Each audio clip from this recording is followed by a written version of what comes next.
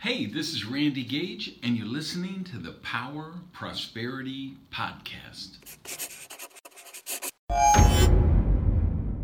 Hey, what's up, Prosperity Nation? Randy here, and I want to talk about reframing your thoughts. More specifically, how to reframe them so you can manifest a more prosperous life. A couple of stories to kind of demonstrate. I want to use these as analogies for the ways that we think, or the method of thinking, or the school of thought that we develop, and habitual thinking patterns that we fall into that sometimes really don't serve our highest good.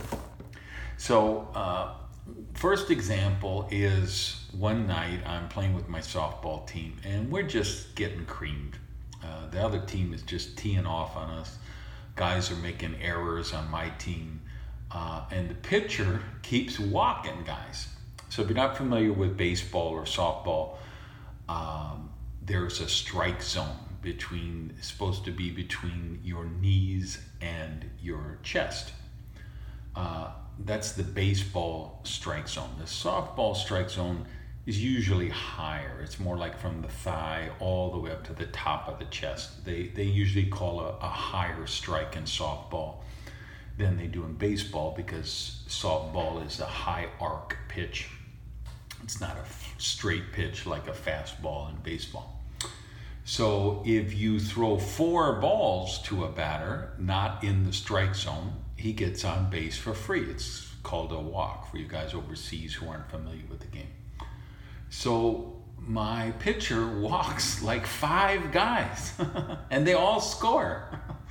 So I go over to chat with him and he tells me, this umpire, he's not calling the high strike. And I told him, I know, stop throwing it. And he just kind of froze and looked at me like I was eating spiders or something, because it never occurred to him. The way his mind thought is, this is the normal strike zone, this is where I normally throw the ball, and normally when I throw the ball here, the umpire calls it a strike. But there's something wrong with this umpire because he's not calling it a strike. Instead of being just the most rudimentary degree of critical thinking to say, okay, this blue is not calling the high strike, I need to change my approach. How often have you done that, where you just fell into this pattern of, hey, this is the way this is supposed to work, and it's not working, so that's why I'm failing, or that's why I'm not achieving my goals, or that's why I'm not achieving my dreams. So it's a method of thinking. It's this self-awareness to rise up above at 35,000 feet and be able to look at yourself objectively and what you're thinking. Like we've talked about in a lot of past shows, how to be the thinker of the thought. So next example, I do these retreats with my mastermind council, my high-level coaching people. So we were doing this retreat down in Panama. And so the group went out for dinner one night, and we were driving back from dinner in one of those, big vans that hold, because there's about 12 of us or something. And we were coming down a steep decline. You could just see the skyline of Panama City. And I was like, wow, look at that amazing skyline. It's so beautiful. And one of the ladies in my car, in the van, immediately, just automatically replies, does it bother you that all those buildings were built by corruption? And my response was, well, that's an interesting theory. So you're saying all the filthy, decrepit barrios are built by honest people, but all the high-rise and the new buildings are built by crooks? So, of course, that shocked her into silence. And it wasn't that She wasn't trying to be confrontational or judgmental. She just couldn't help herself, and she didn't even know what she was doing. It was just a knee-jerk reaction from her underlying programming, which is, of course, that all rich people are evil, all successful people become successful by raping and pillaging and plundering the earth's resources and exploiting innocent poor people, which are, of course, very common mind viruses that people have. So it's just automatic knee-jerk reaction. She's like, well, does it, she couldn't even appreciate the beauty of that.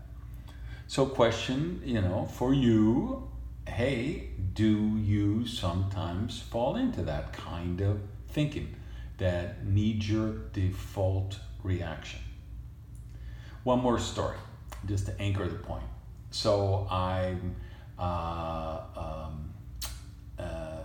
having a conversation with a friend of mine who's a fundamental Christian, and we were discussing the Bible and the prosperity lessons in the Bible. And I maintain that the Bible is written by man and it's subject to human error. He believes, of course, that it's a direct channel from the Creator. I think Jesus taught in metaphysical parables. He thinks that everything described happened exactly and literally the way it reads. So I asked him, so do you really believe that Jonah swam around in the belly of a big fish for 3 days and then he just popped out and bought a condo in Key West? You don't have any concern for what kind of fish is, because it isn't a whale, it actually says a fish. It's big enough to hold him. How did he breathe while he was in the fish? Or, any of those pesky little details. And his response was, no, I don't. It was a supernatural event, meaning it's a miracle from God. And with miracles, anything is possible. Now, I don't have a problem if he wants to believe that. I don't agree with him, but I can accept that he can believe that. And it's not on me to judge him whether he believes that or not.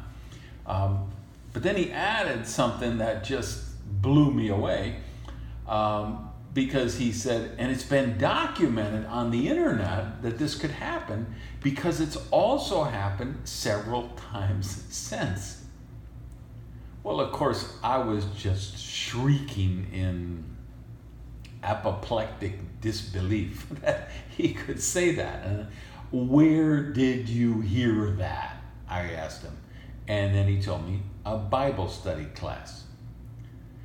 And so I asked, did he really believe that this has happened again? That somebody was swallowed by a fish, swam around in the belly of the fish for 3 days, and then escaped?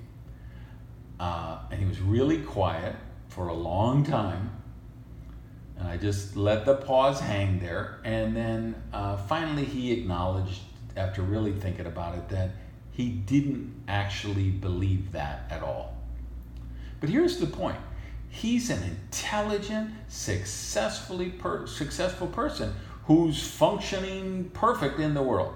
He has a good career, he makes some money, he's got a beautiful family, he plays well with others. I'm sure he gives a nice tip to the pizza guy or the Instacart guy.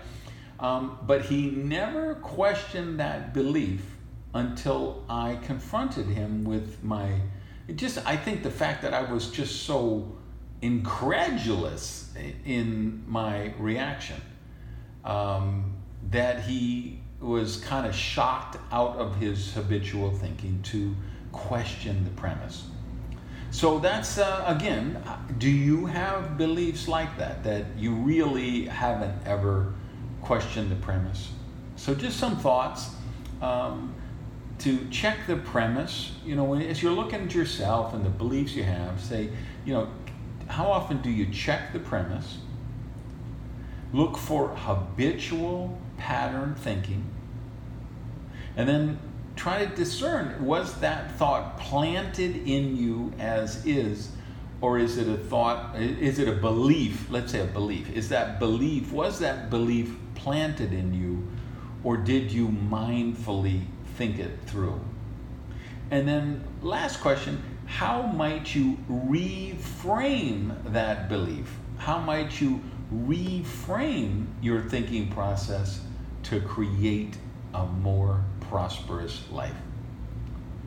Give some thought and let me know what you think. Hit me up on Twitter. All right, go out there and be amazing. I love you guys. Peace. Hey, thanks for listening to the Power Prosperity Podcast. Do me a favor and practice the circulation law of prosperity and tell people about Prosperity TV. So if you would, just put something up on your Tumblr, your Twitter, your Facebook, your YouTube. Let people know what you think of the Power Prosperity Podcast. Even take a screenshot of your phone and maybe post that picture so we can build the community here at the podcast. Thanks, guys.